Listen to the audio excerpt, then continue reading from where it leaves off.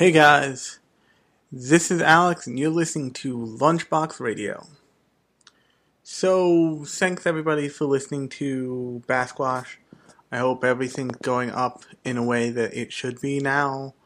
I might start promoting these episodes again to get some listeners back or more listeners, period. But for those of you who listen to it, thanks a lot for listening.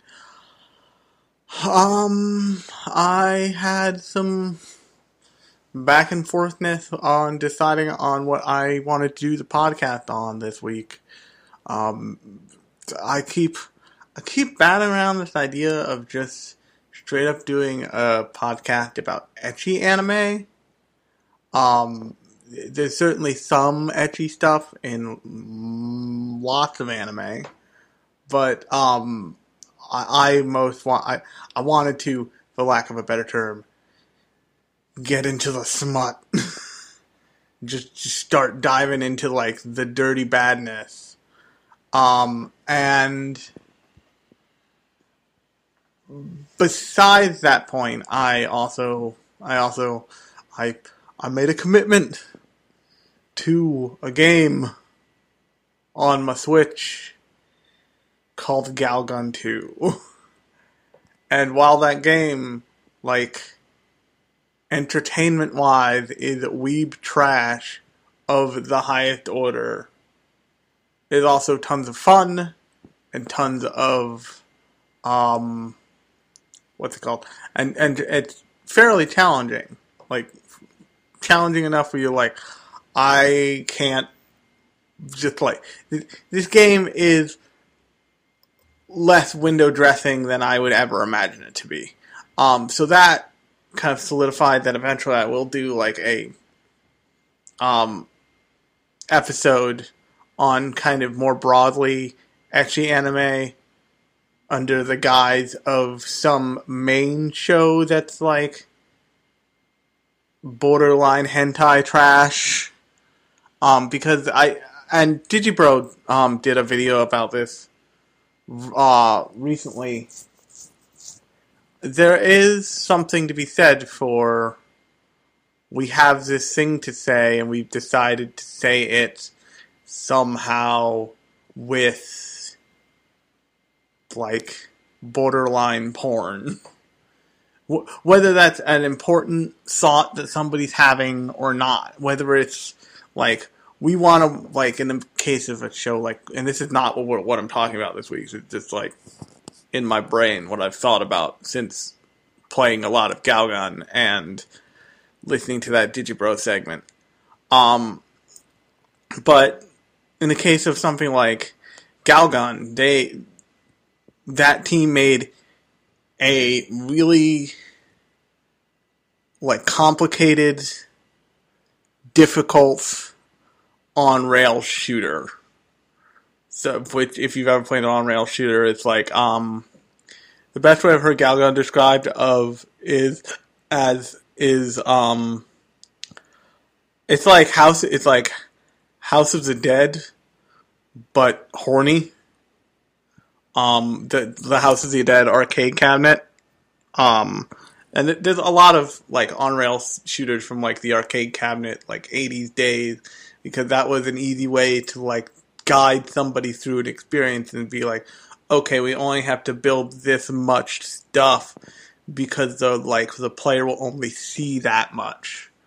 So it provides a way for the game designer to, like, guide you through an experience. But in, like, 2017 and 2018 and even I want to say, like, 15, 16-ish,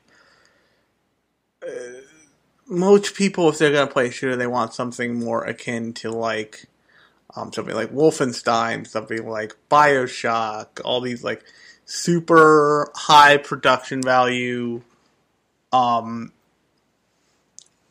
world, first-person shooter games.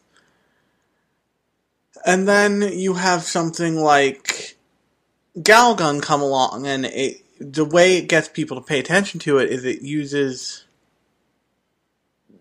a kind of obscene, a obscene, let's call it, take on it, and it says, what if instead of just like shooting zombies or Nazis or something to kill them, we get you into a scenario in which you need to shoot loved, crazed teenage girls to like purify them or whatever.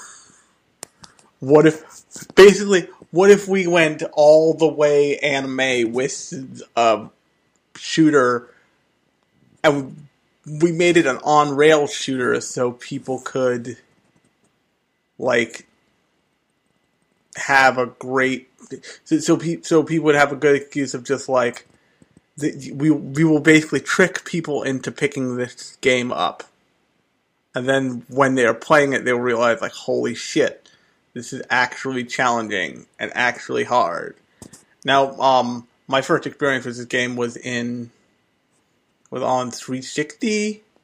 I saw the kind of now infamous, if you've never seen it, about this game, giant bomb segments of this game. I'm like, oh, that looks real weird. I think I need to check that out. And there was a demo of it on the 360, on the Japanese 360 store, and I played it. I was like, oh, this is real weird. I'll keep this in my back pocket as just something to do. And long story short, my Xbox red ringed. I got a Google Chrome for the TV it was hooked up to. Later on, I got a Switch for like the TV in my bedroom. And then fast forward to right around a week before my birthday. Oh yeah, it was my birthday. I'm approaching the otaku expiration date. That's why I seem old and ranty. I'm 29 now. Let that sink in. I'm 29. I've been watching anime for almost 3 decades. But, aside from that, I just kind of like, was like, oh, Galgun's gonna be on the Switch? They're going at, we want everybody hard at Nintendo, aren't they? Because they would never let this on something like the Wii. Yes, I will pre-order it. And so I pre-ordered it, and I've been playing through it. But there's that. So eventually, all of you listeners will be able to look forward to me talking about just real rude titties at some point in a meaningful, thoughtful way, I hope.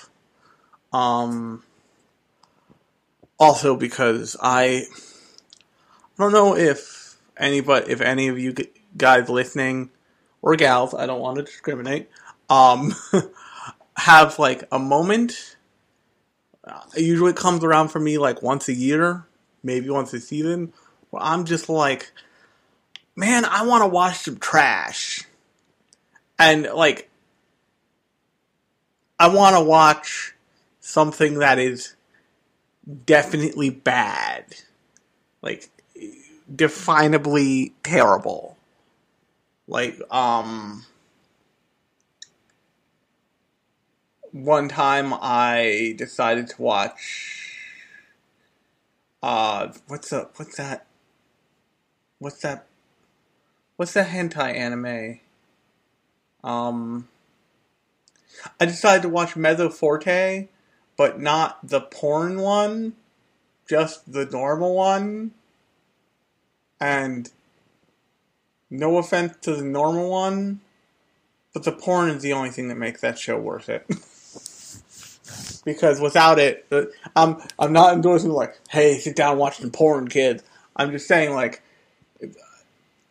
things like that and Kite were made because, and we're going to talk about like production committees and stuff in this episode a little bit here, but things like Kite and Mezzoforte were made basically so the hentai scenes in it are completely separated from the story and can be taken out later. So, in Mezzoforte, the first porn scene is a dream sequence, and then the second porn scene is it's like an aside that doesn't need to be there, But because of the way they wrote it, they can take those two things out, and the viewing experience of those episodes at least isn't changed at all. But and the same thing with Kite. Like sex scenes can be taken out entirely, and the story isn't interrupted at all. The story isn't dependent on those scenes and doesn't have any hard links to those scenes either.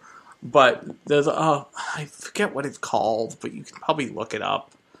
There is a full-on series version of Mezzoforte that is even less like what?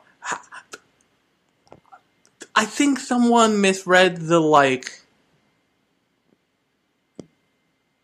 ratings for this thing, because people were definitely just like, "Oh man, it's that one with the weird dude in the pink varsity jacket.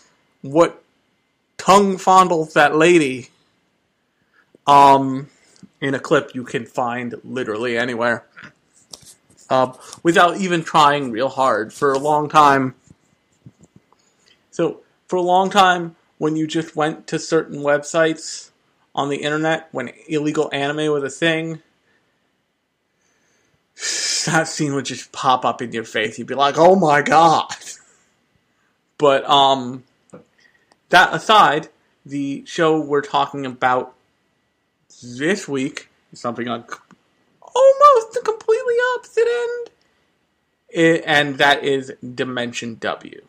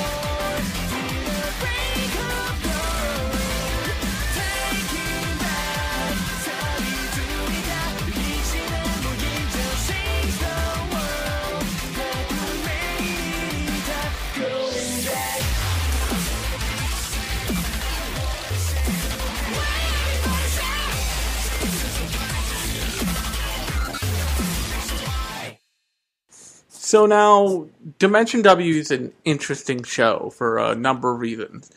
First off, it is a pretty recent show, having aired in the 2016 season, and it having aired in the winter 2016 season. But the thing about it specifically was, on the production staff was Funimation had a seat on the production board. So for those of you who don't know, or who haven't who haven't watched Shirobako, because Shirobako is a really good show about the breakneck insanity of producing anime. But I don't even think it really covers this. It's alluded to, I think, in things like the animation episode of Golden Boy, but I don't think that Shirobako super gets into, the production committees and stuff. It talks about it, I know that, but it's been a while since I've seen it, so I'm not sure. I don't remember any scenes of just, straight up the production committee, but I'm probably wrong. The internet can prove me wrong. But basically what happens is, in order to make sure that these animation studios don't take huge burdens, they team up with other people, usually future licensors and stuff like that, to be on production committees. And the members of the production committees have a pretty large deal of say in how the show turns out. For example, and this is just for example, the producers, the production committee in, what's it called? For Dragon Ball Z way back in the day, is the reason Cell existed. Or so the rumor goes. Basically, Akira Toriyama brought the designs for Android 17 and 18 to the production staff and said, these are the new villains of the new arc. And this is something how it went. And the production committee went like, oh, really? Just some girly man and a lady? What else you got? And eventually, he ended up like submitting the design for Cell, and that gets you to the Cell saga. And like the production committee also had a huge. The production committee in Dragon Ball Z ended up wreaking havoc and like dragging that thing out because it was just so popular. So that's the bad part of production committees. The good part is what I mentioned earlier. It is that production committees basically function as a mitigation to risk of like, okay, we spent all this money, even, let's say somebody spends $10 million, which is not infeasible for an animation. Actually, let's say someone spends, that's pretty high. Let's say someone spends $1 million producing an anime, and that anime tanks. Now, for one animation studio to take on $1 million of losses would be insane. Would be not necessarily insane, but would not be great business. But for six companies, including that said animation studio, or in some cases multiple animation studios, to take on that risk, all of a sudden $1 million split 4 ways is $25,000 each studio, or split 6 ways or split 7 ways, all that stuff. So it gets way less expensive to essentially fuck up, to essentially put out a show that doesn't hit the way you wanted to or you expected it to. But the other thing is that when the right kinds of people are on production committees, they have, once again, say in what happens, like the earlier example of Dragon Ball Z. But oftentimes production committees are formed when people are looking to make a new show, before they know what the project is. And in this case, in the case of Dimension W, the production committee was formed and went through and handpicked, to the extent it could, a manga that it thought, hey, this has great potential to appeal to Western audiences. Since gone are the days when studios were just flying by the seat of their pants, talking to people, not talking to people, but my recording's catching up, which is why it's distracting me. But gone are the days when Japan was the only market that Japan cared about. These days, things like Trigun have existed and have been properties for a huge amount of time. Things like Cowboy Bebop are anime classics that were initially not super well received in Japan at the time. Later on, sure, they were as revered as you get. But at the time of their premiere, it was just like, oh, this is kind of off. And yes, we still get plenty of things that are definitely made for Japanese audiences and have that very much in mind. But you also see a lot of attention paid to, okay, this is something that American fans will be able to latch onto, that in some cases European fans will be able to latch onto. A great example of this is Lupin the Third Part 4. Part 5 is out now and is a lot of fun.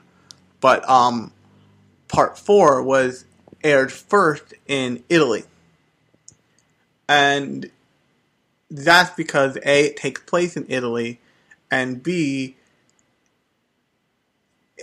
Lupin has a kind of like European, has always fit, but had never really been, Lupin is almost completely devoid of like Japanese, of like what people think of as like Japanese-ness, if you will. Like they certainly have moments of like, oh, these characters seem very Japanese, but it's not. It's kind of like Pokemon, if that makes any sense. And Pokemon is another great example of, it's like the world took to that show in a way that was not normal. So Funimation went through, they picked out the manga version of Dimension W, which I'm told goes in some different directions than the show, and they produced this show. And before I get into like talking about the show itself, let's just say this up front. It's not a bad show. It's just not a great. It's not a great telling of the story, I guess is the best word for it. So, but all that said, let's get into it. So Dimension W is essentially a story about loss and about the main character Mabushi Kyoma dealing with the loss of his like kind of only not only shot, but only kind of only shot at love, his college sweetheart, who he loses essentially to technology. And basically what's happened is, in the future, a new unlimited form of energy is discovered in the form of a new dimension, basically. So the way they describe it is there's an x-axis and a y-axis. And those are both planes of reality. Like, one is physical reality, the other is time. And then there is Dimension W, which is just kind of like, they depict it as being like a diagonal axis. So a way I would say is, there's typically people think of things as light, sound, and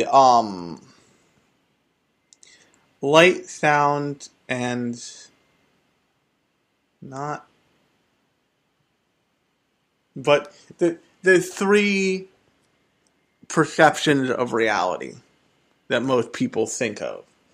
Actually, the best way to put it. There's 2D reality. There's 2D, which is animation, flat, not dimensional. 3D, the real world, and to some extent, like 3D graphics and stuff like that. And then there's what they called in my college class that we took about it, 4D, which is essentially time, and in that class stood for animation. But here we're going to use 4D as the kind of dimension W. It's the new dimension that was kind of discovered. And the way that they use this power is they have these huge generators all over the world. It's a little bit of a Gundam 00 situation. Like, the places with these generators have a lot of power and pull, even if their people don't live in, like, great times. But they use these things, I forget what they're called. They use these batteries, these kind of like big, the big not C batteries, but the disc batteries, the kind of things they use for hearing aids. A big version of that looks like almost like a power button that can be screwed in, and what they're called coils. But the kind of running thing here is, since this is very much a show in the cyberpunk genre, is that these coils are produced by one company, and one company controls the power plants and controls the coil's connection to those power plants. But early in his life, and you find this out kind of towards the tail end of the series, in one of the show's sloppier story moments, unfortunately. You find out that Kiyoma lost his girlfriend to this experiment that used coils to try and build her a new body. Like, they built her a robot body, and they tried to stick a coil in it and transfer her from her human body to her new body, since she had, what I always refer to as mysterious anime death disease. Although, strangely, she did not have a side pony. For those of you who don't know, whenever you're watching a show and you see a woman with a side ponytail, that lady's gonna die. Not true of men, but definitely true of women. Ed's mom, Aaron's mom. Also, strangely, all dead moms, side ponies. Not exclusively, but if you're a mom with a side ponytail, you're probably going to die. That's how that goes. Just a fun thing.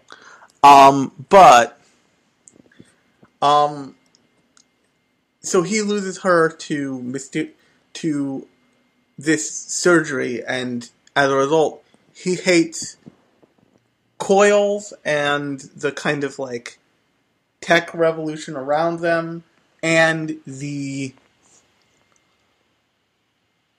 corporation, which the name of which I forget. The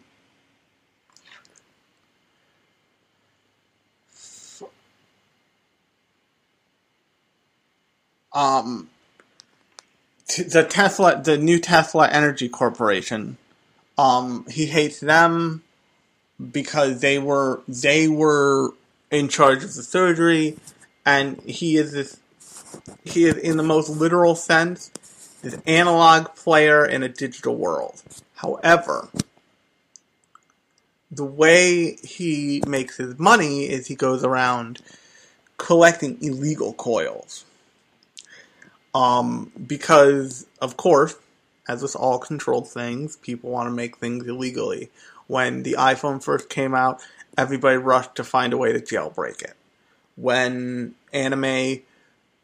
when the internet encountered anime, everybody was like, wait, I think we can get anime illegally. So the adage goes, as soon as there is a legal, useful thing, people will try and knock it off. The problem with the illegal coils, though, is for whatever reason, they are not stable. And basically they can open up a hole to Dimension W and warp people's bodies and minds into like grotesque, insane shapes. And you see this demonstrated over and over and over again. But you also see it done via the like later on scene with Mabushi's girlfriend from college with legal coils in a way that suggests that this is a risk of this society. The society hasn't leveled with, basically. As a result, Mabushi hates technology. In an era where they have robots, hover cars, and all of this stuff, he has a flip phone, and he drives this, like, rad, gasoline-powered automobile. And the way he gets paid for his jobs are half in cash, half in gasoline. Because this is a Rocketeer situation where gasoline is insanely expensive. But so naturally, the first thing the show does is it sticks him with a chirpy robot sidekick in the form of Mira. And Mira is basically searching for what her father meant and searching for, I think she's searching for the numbered coils. But Mira's frame and body type are later described to be eerily similar to Mabushi's girlfriend, Miyabi. Azuma Miyabi. And she's a very similar frame in a way that is that everyone remarks like, oh, she's the same height and the same build and has a lot of the same physical like things, physical sizing as Azumaya Miyabi. I've got a cheat sheet for the characters. Give me a break. I haven't watched this thing in a while. And it's later revealed that most likely she has the robot body that did not work out for Miyabi. Which throws Mabushi into like a weird emotional thing, because at that point he had become kind of attached to Mira, since they very quickly start living and working together. But I'm sure you can tell by now that this show has a lot of pitfalls. But much like Basquash, which also had a considerable amount of pitfalls, it has a definite style that it kind of goes after relentlessly, and it's its own style, and it has a very cyberpunk feel, and cyberpunk series are certainly not rare in anime. There's more than a handful of them. There's way more than a handful of them. But the periods of time between like full-on cyberpunk series is kind of wide. So, like, especially if you're looking for something outside of, like, Ghost in the Shell territory, basically. Ghost in the Shell or, now Psycho-Pass. Psycho-Pass seems to find something to do every couple of years at least. For when Psycho-Pass was airing, it aired for 2 full seasons and a movie. So there was like 3 solid years of just like, oh, there's more Psycho-Pass out. Let's go watch more Psycho-Pass. And I know that they have novels out about Kogami specifically, which I would imagine they could not help themselves but turn into anime at some point. Because that would just kind of print money in a weird way. Because that show is very popular. For all different kinds of reasons. But this show, from the opening scene, from the opening credits, it's like oozes a kind of like fun and high energy and like attitude that many of the shows kind of can't, even with their opening, where it's supposed to be like everything they can put into it, can't get a handle around. And that's largely because they have this excellent opening that starts with all the characters flashing on screen, and then they have one of those like triptych switch things with all of their faces, and then they have Mabushi just like jamming out, dancing to like the theme song, and it's just it's one of the better, probably not. I mean, I'm not gonna throw this to what's in an OP from Jeff, which if you really like anime OPs or anime in general, definitely go check out his show. But it is one of the better put together OPs with like in terms of like music matches visuals in a really expert like way. Yeah, it is very well directed to like put your brain in a certain headspace. I'm actually going to use that OP. I actually probably use that OP for the opening segment of this podcast as well. They'll use the ending. The ending I don't necessarily remember as much, but that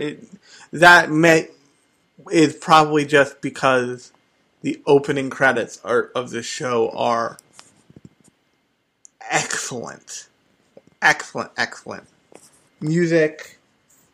Music-wise, scene-wise, composition-wise, whoever directed the OP, which many times is a different director from the main series director, and sometimes maybe even a different animation team.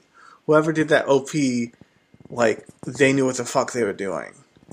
Now, that said, and this, I don't understand this. And actually, I do totally understand this, because I know enough about music licensing that maybe I shouldn't know that much because it's taking up too much brain space. But a problem Funimation has had in the past is they will get a show, and that show will have a lot of style and charisma and just like great music that can sell that show in a motherfucking second. Specifically, I am talking about Eden of the East. Also, Speedgrapher. Both shows I think are on Funimation right now. That are in the wheelhouse of Funimation right now. Now, Speedgrapher, if you've seen the opening of that, is actually done to Girls on Film. I think that's a David Bowie song. But anyway, that version, the Girls on Film version of the Speedgrapher opening is fucking incredible. Because of the like narrative parts, the narrative things that relates to in that show, and the timing. There are certain moments in the opening that seem mistimed with the music that they used for the opening, which I think is like a creditless like techno thing. But with the Girls on Film opening, like stuff lines up just perfectly and then misaligns again in a way that is very purposeful and really adept, and the animation and the music were blended really well by somebody who understands like time and timing and all of that stuff, and it's really excellent. Now, the Eden of the East opening is, I forget what the name of the song is, but it's recorded by, I shit you not, Incubus. Now, because of music licensing bullshit, and because music licensing gets even worse when you're talking about Japanese music licensors, Funimation could not get the rights to these songs for, I'm assuming, digital broadcast in some variation of perpetuity. Because many of these shows have been with Funimation for many, many years at this point. But the problem is that those openings are so excellently done because of the music. And in Speedgrapher's case, if you've never seen the Girls on Film opening, your life is enriched once you see it. You're like, oh my god, that's excellent. I only ever want to see that. But you don't realize that until you see it. The opening for Eden of the East is a lot different. Because what they did is they took this like very atmospheric and very carefully timed opening for Eden of the East, and they put a kind of generic J-pop idol to it. And if you know anything about Eden of the East, you know eventually that show goes weirdly international. Actually, that show goes weirdly international right off the bat in a way that's super important and matters a lot, and they tie into the story after in like no time. So to take the opening that was, I think that they had Incubus write their opening song for that. To take the opening that was written for that show out of it is like insane. But they came to that show after the fact and they wanted to license it because it was ultra popular. I get it. Whatever. Moving on. It is hard to ask everybody to be as awesome as the production staff, as the licensing and production staff for the dub of Yu Yu Hakusho. And if there is a deeply, deeply amazing like way to deal with opening credit songs in an American version of an anime, it is the Yu Yu Hakusho opening credits. It is that song lives in your heart whether you want it to or not. There's also things like Cowboy Bebop where if you don't get the music, you fucked up. If you don't get the music for Cowboy Bebop, there's no point to that show. And it would be nice if other shows were treated like that, because these shows are made as a whole, and it's important to keep the whole going forward, because then you have the music contextualizes the opening credits in the right way. Dimension W has an incredible opening. But and my butt here isn't a huge one. Well, it is kind of a huge one. I like big butts. But they only got the rights for the Dimension W opening for the subtitled version. So if you go on Funimation right now and you go to watch Dimension W, you basically end up having to make two choices. Either I'm going to watch this thing completely dubbed, which is a much easier way to watch this show because it has some really technical, like, space physics and shit that it wants, like, it has some techno babble it wants. Or it wants you to be interested in the techno babble it's throwing at you. And if you can watch that in English, that's a lot easier. It was a lot easier for me. But in the dubbed version, they just cold open with a title card with the logo on a white background, and they go into the show. Only here's the thing: I'm fine with that. If once again I hadn't seen the incredible opening, and if you're going to get a show, and if you're going to get a show made, you better damn well be able to go to the music licensors at the end and say, we paid to have this show made. We get all the rights to everything. Or we block this show's release and we don't hold... if you're not going to hold up... The way I would handle it is I would say, if you're not going to hold up your end of the bargain, give us the best version of the show available for all versions, then why should we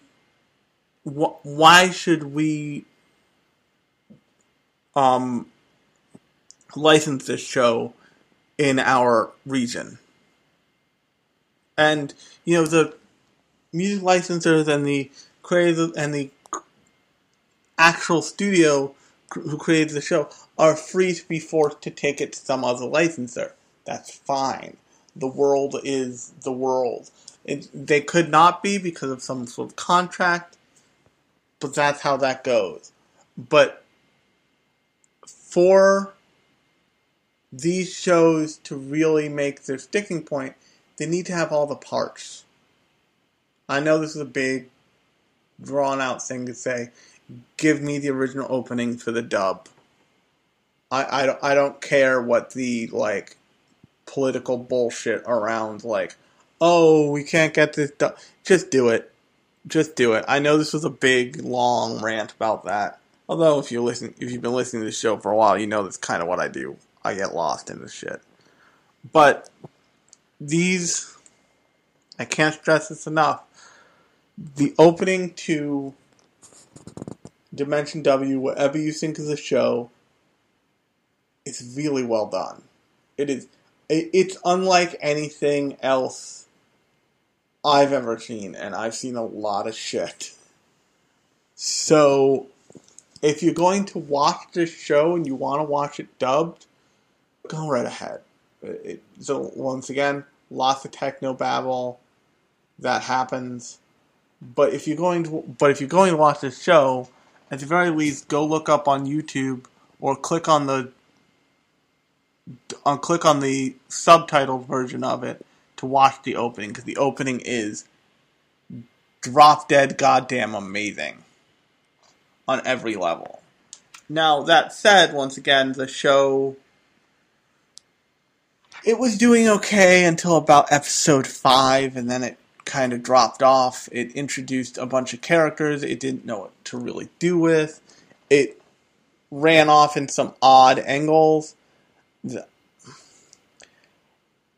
It has a weird male gaze on Mira, because they keep oh, here's Mira's ass for this entire shot. Or, we're just gonna leer at the side of Mira's boob. But it does have one of the better moments of just Mabushi basically gives Mira a trailer for her to live in, because he walks in on her in the bathroom. And she was just can you please leave? instead of just kicking him in the face. And he's like, I'm sorry. And then he realizes, oh, I have a, like, teenage girl living with me. Here's this insane, like, 1950s trailer. It's yours. Make it yours. So this doesn't happen again. And like, that would be fine if that was the only thing, but they do have, like, one shot an episode of just lingering, like, isn't this robot lady sexy? And there's nothing wrong with that. Once again, I'm thinking about doing an episode all about that stuff, but it's out of place in a way that is like, that's not what this show is about. What do you want this show to be about that? Because I'm cool with that.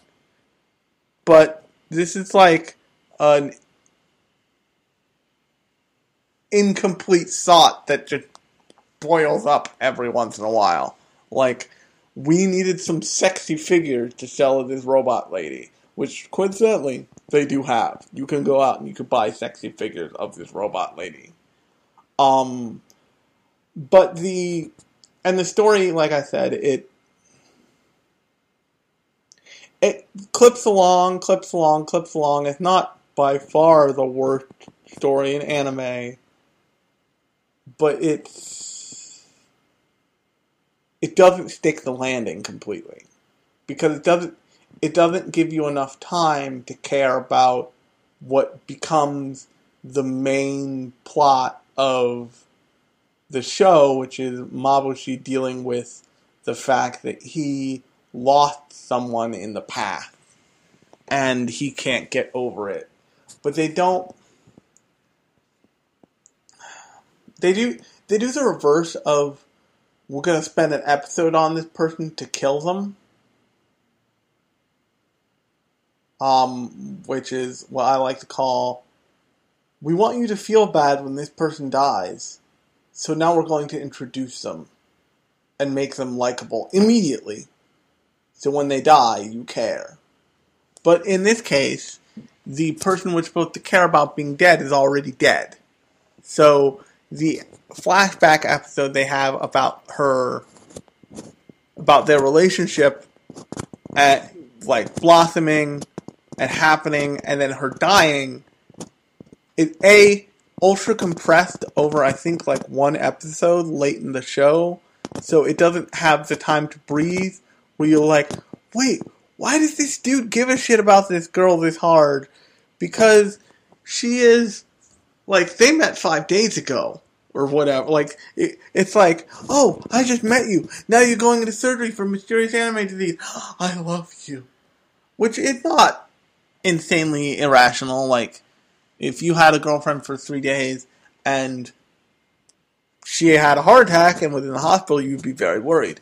But you'd be less worried than what they tried to make it seem like they've been together for, like, years, or at the very least, months.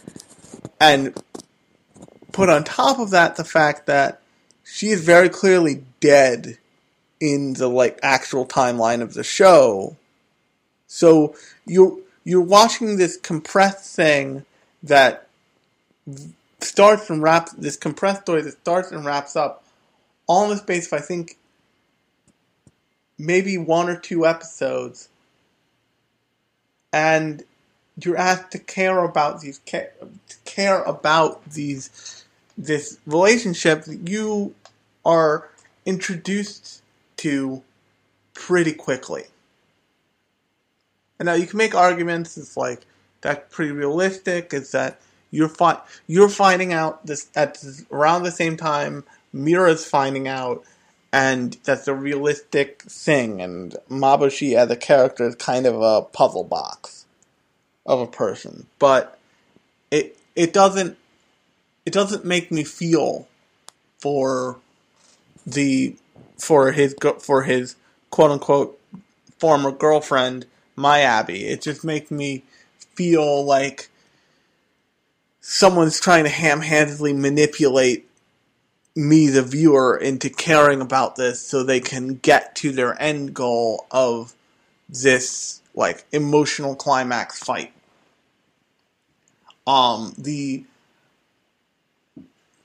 character who's handled much more deftly is Loser, who is essentially a father trying to care for his daughter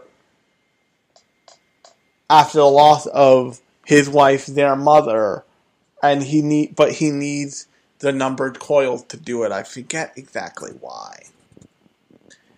But what they do with him is they stretch that out across most of the series, so you do completely understand, like, oh, this guy really cares about his kid. That's what he's doing this for. He's just a robot. He's just a badass robot dad who wants to, like, take care of his kid and, like, be a good robot dad. But in terms of the main character, Mabuchi, they don't give you enough to ground him, but they do gives you the idea that, like, they knew what they were doing when they started, and then they just didn't. They gave him the right quirks, but didn't make use of them well. So, like, they gave him the quirk of, like, oh, he hates coils, he uses a flip phone, he drives a gasoline-powered car, he uses these, like, basically, like, acupuncture send-on needles, like, from, like, what with from Naruto and whatnot, that are electrified to, like, stab illegal coils and shut them down and shut down robots and all this stuff. And they set all of that up to create this, once again, puzzle box of a character, but then they solve the puzzle for you too quickly. And it doesn't feel like you're solving the puzzle along with it. It feels like it's a video game, and the hints come just a little before you would have solved it yourself. So therefore it's constantly ruining the, like, puzzle solving aspect of that game. Does that make any sense? But like I said, it has a style. It has, like, the cyberpunk mythos going for it, and has this, like, it has this confidence that I appreciate. It has, strangely, even more confidence than a show like Baskwash. That said, my name has been Alex, and you've been listening to Lunchbox Radio, and I will talk to you next time.